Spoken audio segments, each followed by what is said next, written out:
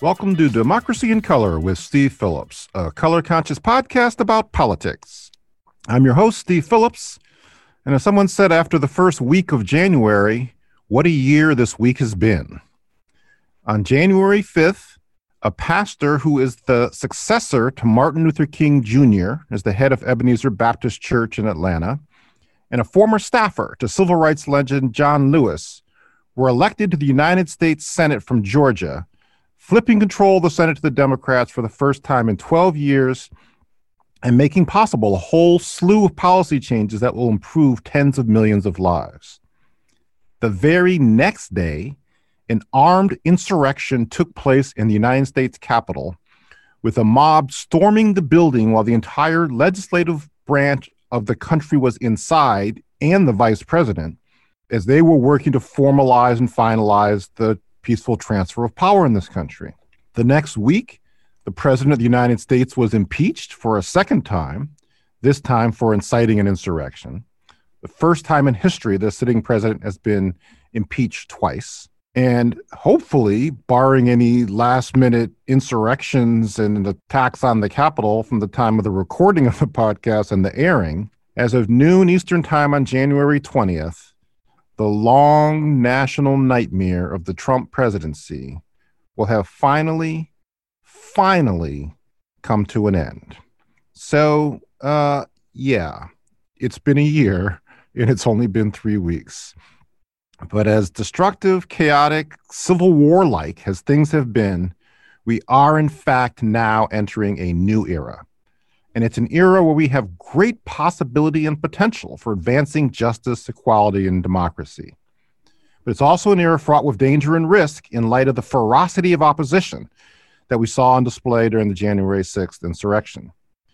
But Democrats do control the White House, the House of Representatives, and the Senate now. And if we make smart and strategic decisions, we can get back on the path of progress by improving people's lives and strengthening our power so we can withstand the attacks that will continue and escalate over the course of this decade. In today's episode, we're going to look ahead to what should happen in the first 100 days of the Biden administration. And we'll do that by also reflecting back on the first 100 days of the Obama-Biden administration in 2009, when Democrats also controlled Congress and the White House. And for that conversation, I'm joined not only by my co-host Charlene Chang, but also by our esteemed data doctor and DC area resident, Dr. Julie Martinez Ortega, who was there with me in 2009 in many of those battles as we pushed the Obama administration in its early weeks in powers. How are you both doing? And are you ready for the post-Trump era? Hey, Steve. Hi there. Great to be with y'all today. I was just listening to you and thinking, I'm ready, but not. I don't know. I probably felt like I was more ready prior to, like you said, all the different events, things going way sideways. But just thinking also about last episode, remember what I said, which was, I feel like I'm going to have to enter each year now, expecting the unexpected. Mm-hmm. And I was thinking about that in terms of how COVID happened last year. Yeah. But then on January 6th, there was the insurrection. So I just proved myself correctly, which is, I mean, I spoke, I guess, wisely, but almost too soon, where I was like, part of me was like, but probably nothing like that's going to happen. So that's something that unexpected. But yes, basically there was the attempted coup by thousands of white supremacists after I said that. And so we just never know. But I am loving just hearing the phrase post-Trump era over and over, and looks like we made it. And I am about as ready as I ever will be for what this year has in store for us. How about you, Julie? A resounding yes. I'm more than ready for the whole Washington region to be returned to the people once we've sent Trump out of here packing. The past 2 weeks of having white supremacy on full display right here at home in the Capital Region, and all of the military response that it provoked. I mean, after all of that, the COVID lockdown is going to seem like a walk in the park. My son keeps asking me when it's going to be safe enough for him to be able to go, bike riding back into the district, which is what he's used to doing. I mean, it's just crazy the conditions that we're living under, and it's all just a fitting end to the very long 4 years that we've really had to endure here, up close with the Trump administration, being in power. So yes, more than ready. I was thinking of this generation, your son's generation. It's like, should I be scared to go outside for COVID, or soldiers protecting us from crazy rioters? You were saying, Charlene, it's a once in 100-year pandemic, followed by a once in 200-year storming of the Capitol. I don't know. My generation, we just had to sit in the car and wait for long gas lines, right? I'm dating myself, but in terms of dating yourself and a complete diversion, I went down a YouTube rabbit hole of listening to commercials of Ron Popeil from Ronco and the Vegematic commercials from back in the day. So that was quite slices and dices. That's right. Set it and forget it. All right. So on to the real meat of the matters that we want to discuss today. Julie and Steve, I do want to hear about from you OGs how you were very involved in DC politics when Obama first took office. And I wanted to, just kind of tap your brain and have you think back on stories. What was that like from the presidential transition to the first few months of the Obama administration? What were you working on? Main lessons learned, key mistakes that we hopefully Democrats won't make again. Again, just to remind us all, when they transitioned, when Obama came in, Democrats also had control of White House, Senate, and House, just like Biden's administration is having now.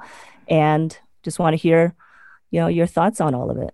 Yeah, I think that one of the things, I'm interested in your reflections too, Julie, one of the things that struck me was the sense of hope and optimism and excitement really culturally throughout the city. And so I started going back regularly. So we got an apartment. I was back in DC a week after Obama won in November 2008. We actually got an apartment and we were working, to help with the different parts of the transition, et cetera. And it's like Obama embraced and was embraced by the city. And so I remember him going to Ben's Chili Bowl, which is like this iconic Black restaurant on U Street in DC, and just the excitement. And then they have the sign, what does it say? They have this handwritten sign that says, "Nobody eats free." It says, "Except for the Obamas," right? It was just like, there would be these sightings. They would go out and they'd be around town and go different places. And it was really this whole cultural and social excitement and new era dynamic, right? And lots of people, lots of activists who were like, you would not think of as political administration people, were going to DC to work in the administration, to take up these different positions. And so it was just an incredibly inspiring, hopeful period of time in the country. And it was very palpable in the district itself. And I don't know if you experienced it the same way, Julie. Yeah. No, I remember actually how that first school fundraiser that, every school here has to do fundraisers. And the hottest item was a photograph of Barack Obama giving a speech. I forget which speech it was, but I mean, it was just this beautiful piece of art. And I don't even know what that thing went for. I mean, thousands of people, I bid a lot on it. I didn't win. I mean, obviously we have to acknowledge that it was the first African-American president ever. Right? So, that on top of the breath of fresh air after a Republican administration that people were feeling, and the whole economy, falling apart as he was entering office, and all of the work that had to be done. There was just like energy of all sorts in all directions that was in the air during that time. I mean, a lot of the work that we did, Steve, I, the folks from Power Pack and whatnot, really fed into a lot of that. So we had a whole diversity talent bank that was something that I think a lot of people had thought would be a good idea. And then actually, we were part of helping to put that together and make it real, create a pipeline for good, highly qualified folks to be able to find jobs in the administration and, help make all those different ideas talked about on the campaign trail a reality. Thousands of people were sending in their resumes. I mean, it happens every time, but there was a real difference in, I think for people, what it meant to work for the Obama administration. And I think it will never be the same. But I have to say, this year is also a high energy year in that sense, because everyone knows that the folks who come in to do that work in the administration are going to have to really undo significant, efforts over the past 4 years to basically destroy all that had been built up under Obama. So there's the undoing the bad and then actually moving the ball forward even beyond where Obama was able to take it to, that I think, adds it's a very attractive element for people who want to go into the Biden administration right now. Yeah, and I think I recall that also that sense of energy as well. But one of the other things that we ultimately wound up doing in 2009 is it did become clear pretty quickly where there was a lack of consolidated, cohesive, powerful voice of people of color. And I think partly because, Obama, as the first Black president, had to tread lightly, right? Remember, he came out condemning the arrest of one of the most preeminent Black professors in the country, yeah. Skip Gates. And he called it a stupid thing, and he got attacked. And they had to have the stupid beer summit where the arresting officer and Skip Gates, whatever, came to the White House. It was just absurd, the level of things he couldn't do. So we thought it was important to have a strong voice of people of color, and that wasn't really encouraged. And so one of the things that Julie and I worked on was really helping to organize this coalition, right? So our friend Ben Jealous had taken over at the NAACP. We knew folks that was then called National Council of Marasa, Center for Community Change, Leadership Conference, U.S. Student Association. We brought the heads of those groups together to see if we could coordinate and collaborate and lift up a common voice and perspective on and inject that into the political debate. We did it particularly around healthcare. We ran these ads on healthcare to push them because they were getting all this attack from the right. But that was an important thing that we did, and I think that's relevant as well in terms of which voices are most powerful and which voices are most validated within the context of the debate around what priorities should be advanced. Yeah. I mean, very early on, we started seeing this tension over, what progressives had fought hard for in order to, get Obama elected, and the policies that they wanted to see flow from his presidency, and a White House that was, really kind of taking a much more middle of the road approach than I think folks had expected and definitely wanted from them. And so there was a lot of jockeying around that. Rahm Emanuel being the chief of staff definitely didn't help that. His thing was, we're going to pass legislation. What's in there? Well, I don't really care what's in it. I just want to. I was in a meeting. I was at a conference when somebody asked Rahm Emanuel, should there be a strong public option and a strong left flank around pushing them? And he immediately says, no, we just need a bill. I don't care what's in it. And then he caught himself. He could hear himself how bad that sounded.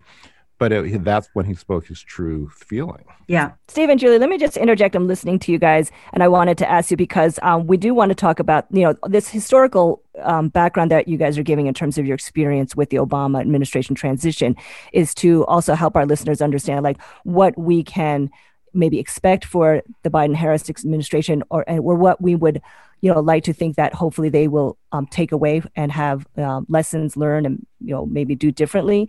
And what I do hear from you guys and others is this concern about whether or not there will be this timidity of progressives and Democrats that we've seen in the past, as even when they have the opportunity, when they have so much control and power over having the White House, the House, and the Senate.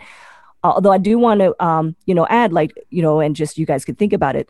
There are some people who argue, well, Obama being the first Black president, isn't there an argument that he couldn't really come off as appearing to a progressive?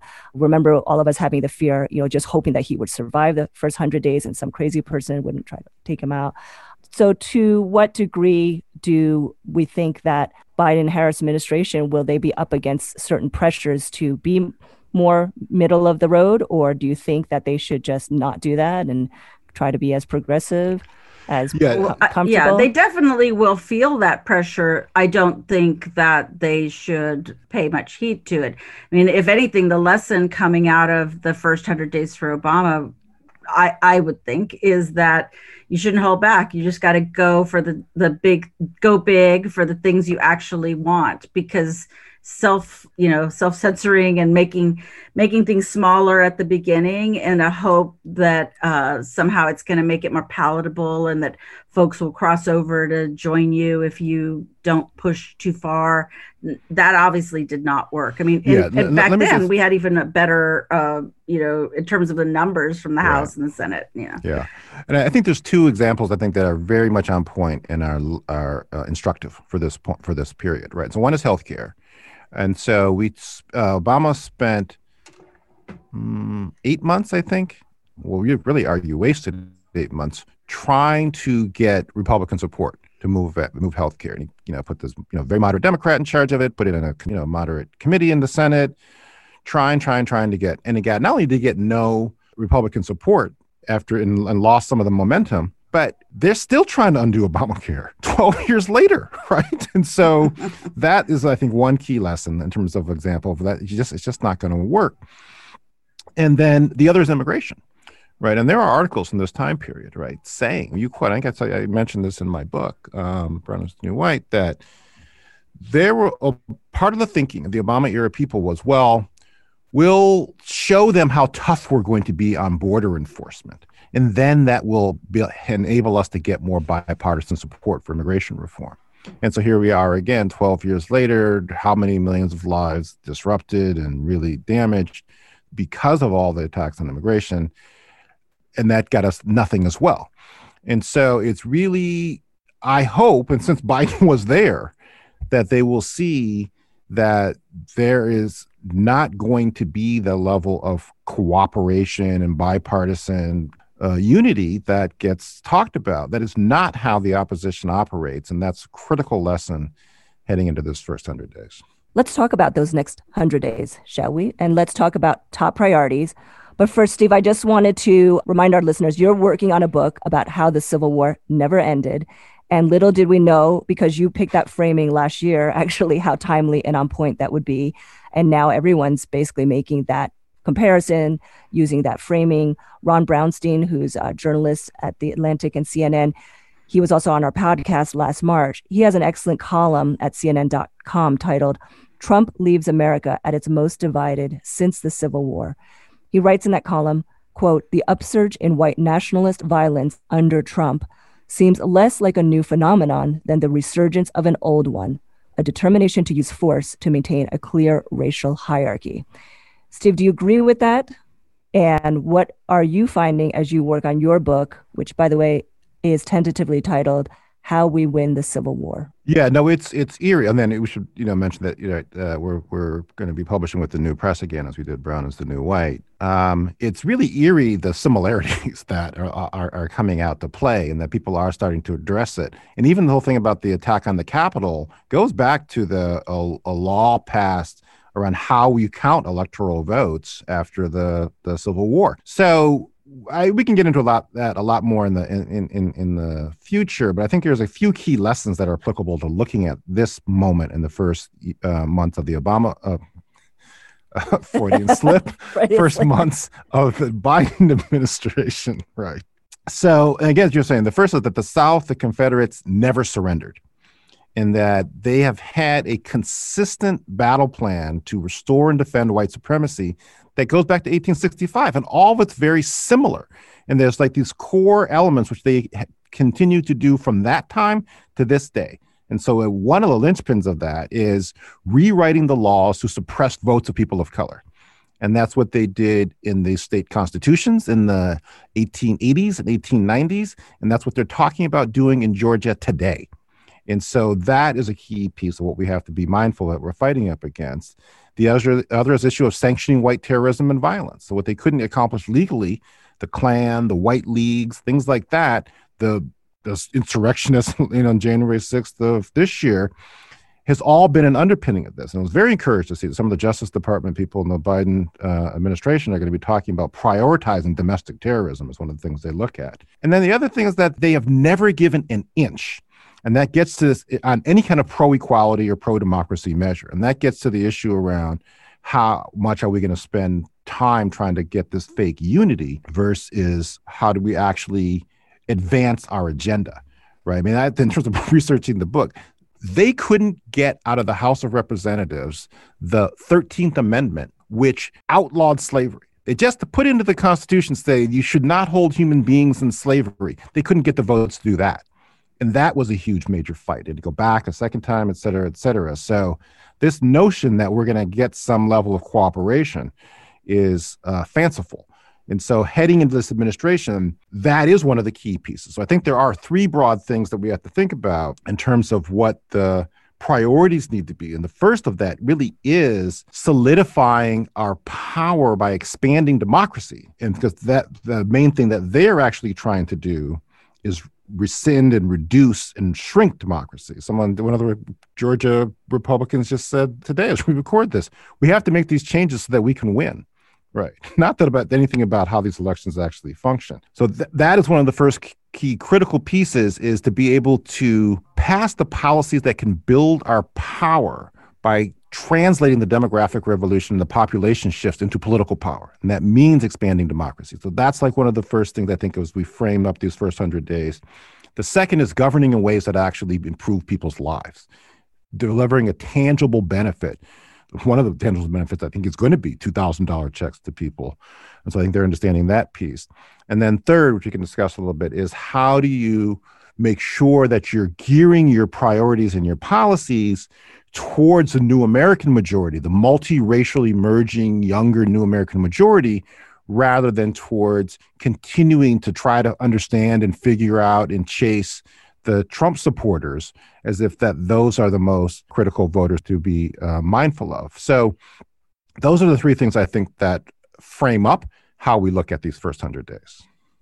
And let me also just say up front, right, that, we're obviously going to be real watchdogs and constructive critics of this administration and of the Democrats going forward. And so we'll have a lot to say that they may not be happy about us saying. But I just want to say at the outset that I think there's a lot of good things going to be happening in this country in the next few months, right? I mean, obviously the bar is super low from what this previous administration had done, but just from COVID relief and vaccine distribution, rejoining the Paris Climate Accords, immigration reform, there's a lot of things that the Biden administration is planning and is going to be doing in these next few months that are going to make people's lives much, much better. And I do want to note and have us all appreciate and pause and appreciate that as we begin this new era.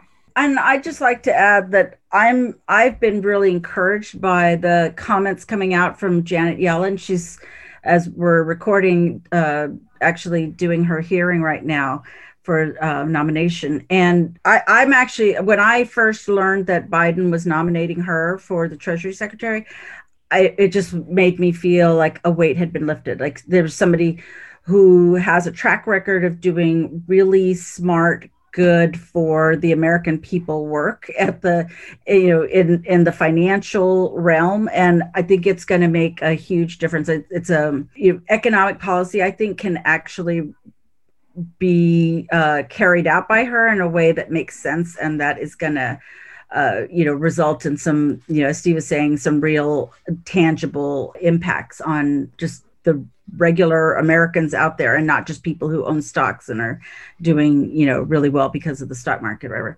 whatever. The underlying premise and economic theories that she's proposing are surprisingly progressive. It's a total change from what we've been working under.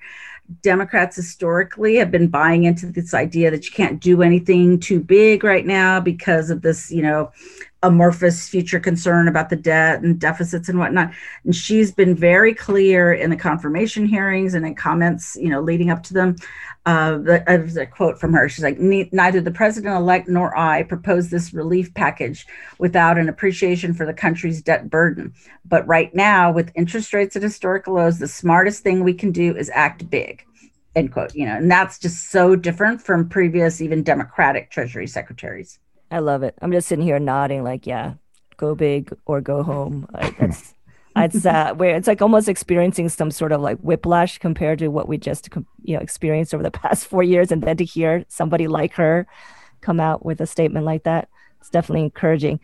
Where do we think, Julie and Steve, though, that Democrats need to be pushed in particular? I do think we're going to need to be very firm as far as accountability for coup plotters is concerned. I think it would be very easy. There's going to be a lot of pressure to just, make peace and move forward and make nice.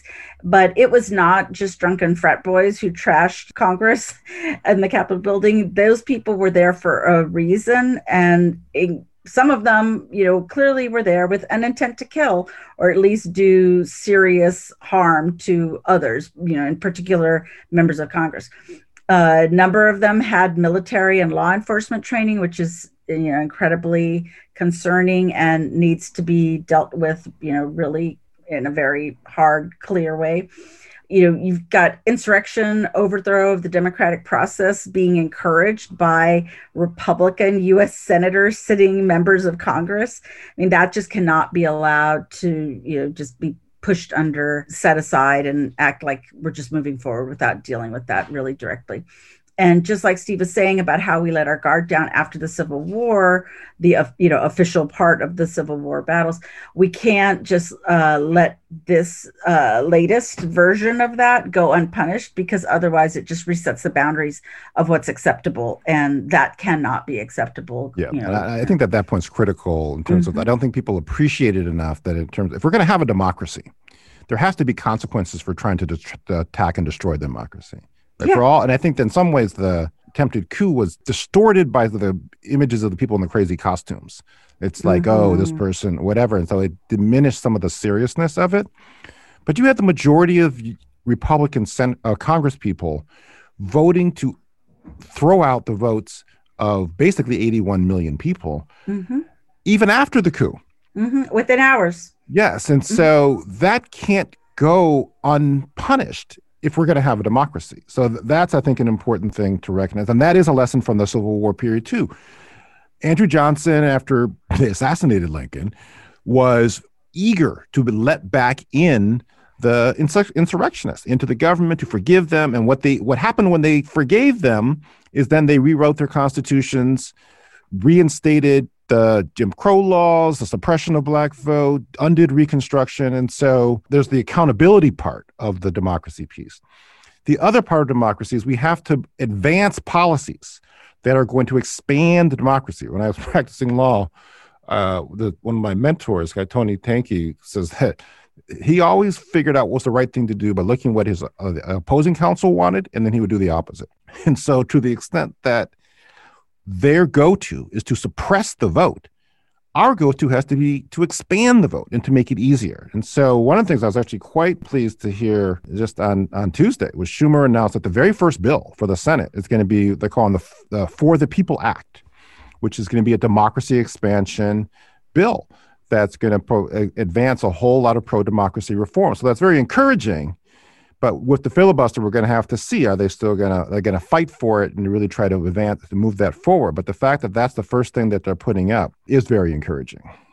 So I wanted to go back to the second point you had mentioned, Steve, on improving people's lives, which is definitely urgent, more so than ever in our history. And Julie, I wanted to first ask you, since you're the policy expert, what do you see as the top priorities that can start to be instituted so that we can start really seeing an improvement in people's lives during this time?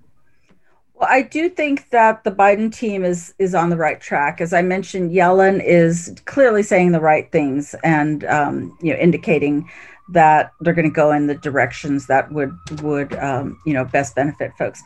And also the $2 trillion relief package that's being proposed is pretty good. It's got getting cash directly to people very quickly. It's, again, validating demand side, people side economics, as opposed to the old, Reagan idea of supply side, where you mainly are helping businesses, and that's not what's going to be needed right now. Extending eviction moratoriums, because you're just seeing just horrific stories of what's happening to people out in the streets right now in the absence of that.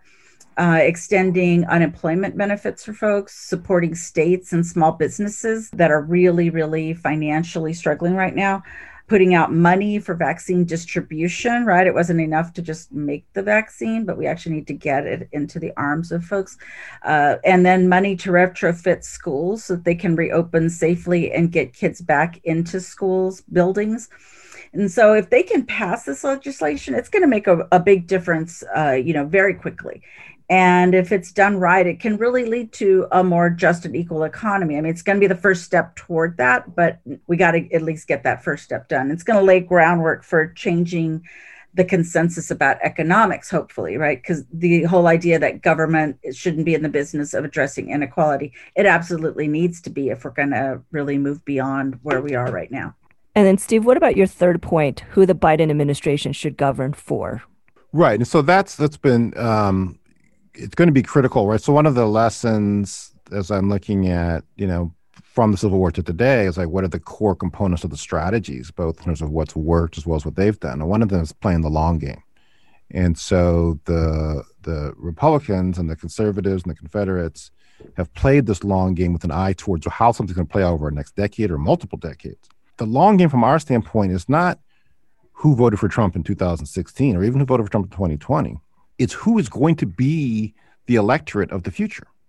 And so being much more mindful around that is a younger, diverse, multiracial population that has a different worldview and set of priorities than what we've been, frankly, too much catering to in terms of the fears, insecurities, anxieties about diversity. And so the public policy agenda, the priorities have to speak to things like the racial reckoning that we had last year, which has not gone away, like immigration reform, like climate change, like economic inequality. Those are the issues that the rising electorate cares about. And that's what has to be prioritized, is how do you win the enthusiasm and support of that sector of the population, rather than how do you reduce the opposition and the concerns of those who are not going to be with you anyways. So on that point, Steve, Gallup just released its final poll on Trump while he's president, and they found that his approval rating is just 34% right now, right? In the history of polling, which, modern day polling, which goes back about 70 years and covers 12 presidents, Trump is the only president to never have cracked 50%, the 50% approval throughout his 4 years in office. His average approval rating was 41%, which is also a historic low. And, despite all of that, we nonetheless spent the past 4 years with the media and a lot of leading Democrats obsessing over how to appeal to the supporters of the least popular president ever, right? It makes no sense. And the other thing that Steve mentioned, the sector that supports Trump right now is shrinking relative to the growing population that didn't support him, right? So the white share of the electorate has steadily declined each year by 17 percentage points from the year 2000. White voters used to comprise 81% of the voting population, but in this election, that number was down to just 67% of the voters. And that's particularly important when you look at young people, right? So in Georgia, Warnock, now Senator Warnock and Senator Ossoff dominated the youth vote, right? They won by 36 points among youth over their opponents, right? And just want to note for the record that Warnock, the candidate deeply rooted in Georgia's African-American community, ran well ahead of Ossoff throughout the runoff, right? We have to cement the loyalty of these younger, more diverse voters, and their issues are going to be more progressive. We've got economic equality that's top of the agenda for them, climate change, immigration, race relations. These are things that are of primary importance to folks that are in that growing sector of the electorate. There's a recent Harvard poll of young people, young being 18 to 29 years old, that found that 2/3 of young white voters want the government to do more on systemic racism, right? Now, of course, 3/4 of African Americans and Latinos feel that way, but we see very clearly that among young people, these issues matter. Let's jump to immigration. Wanted to check in with both of you on your thoughts on immigration as an area of policies, what we could expect and what we're hoping for? Yeah, and so immigration, I mean, it's what our understanding is, and I guess by the time this comes out, that Biden will have sent to Congress a bill for comprehensive immigration on his first day in office. And that is significant, not just substantively, not just strategically and politically, which it is in terms of the composition of the electorate, in terms of the long game issue, that if you continue to diversify the electorate, make it less racially exclusive, that's good for progressive politics. But there's also a certain poetic justice and symmetry to this. Donald Trump rocketed to the top of the Republican field in 2015 when he started saying that Mexicans are rapists and murderers. That's what propelled him to his sense of power, and he is governed with an unapologetic, pro-white nationalist, and frankly, very American. If you want to look at the first immigration law in this country, saying that to be a citizen, you have to be a free white person, and that being the law until the 1950s. And so what is this country? And who are the American people? And does it include the full multiracial diversity of the people who live here? Or is this primarily a white country, which we begrudgingly allow some people of color and immigrants to be in? That's a definitional and a moral and existential question that this country faces now. And the fact that they're putting forward an immigration bill that does not concede to this notion that, you know, with apology about like, yeah, well, we shouldn't really have any immigrants, et cetera, that's very encouraging in terms of the larger, more meta conversation that we need to be having. So I'm very, very encouraged. And the activists I've been talking to are extremely excited about the content of the immigration bill that they're going to move forward. And so that's, I think, something that we can all be very excited about. So before we go, I just wanted to ask you just how you're feeling about this new era, and, you know, what are some of the feelings going through you and what's on your mind? I think maybe my expectations were super low, but I'm actually pleasantly surprised that, I mean, if you look at Joe Biden's history and his core politics and the places he's occupied on the spectrum of the landscape, it hadn't been anything progressives to get too super excited about, which is how things played itself out during much of the primary. But I think the things that they are doing, the stands that they're taking, they're showing, having learned some of the important lessons from the Obama period, they're showing resolve around kind of unapologetically undoing some of the core pieces of what Trump's folks had done, that, you know, we're going to have a lot of struggles and fights. Are they going to go, you know, hard enough on, you know, racial justice and economic inequality ultimately? But I think in this beginning phases, I'm more encouraged than I thought I would be, given who Biden has actually been. So I'm entering this period with some optimism. Great. How about you, Julie? So I like Steve, am a bit surprised at how good I feel about it. The way the administration, you know, the Biden administration seems to be rolling out its agenda. I am really excited about the people that are being brought into the administration. I think I have tremendous respect for so many of them. And I have really high hopes that they're going to be able to make a lot of really positive changes and get us back on track. I feel way better. I think I didn't let myself feel hopeful for a long time because, you know, we were just like trying to get through and, you know, wait for, you know, tomorrow to come, you know, the day that he leaves office. But now that we see things all coming together, it's hard to not feel excited and super optimistic, frankly. You know, it's going to be hard, and we're going to have to, as we said before, you know, just really push and make sure that they're hearing the message loud and clear that, you know, they've got to go as progressive and as big as they can. But I think it looks good. I'm happy about where we are as a country right now, the direction that we could be going in light of, you know, what we're putting behind us, let's hope. Charlene, how are you experiencing all this? Yeah, I think I was less optimistic before actually hearing you guys and your optimism, and also all the different examples, right, of excellent people in place and what Biden is starting off with the immigration policies and really indicating what, the message is being sent to this country. And as a child of immigrants, it's really heartening and it's really meaningful. So with that, I think I am feeling more optimistic. And I was picturing some sort of bumper sticker that said, a new era, the bar is low.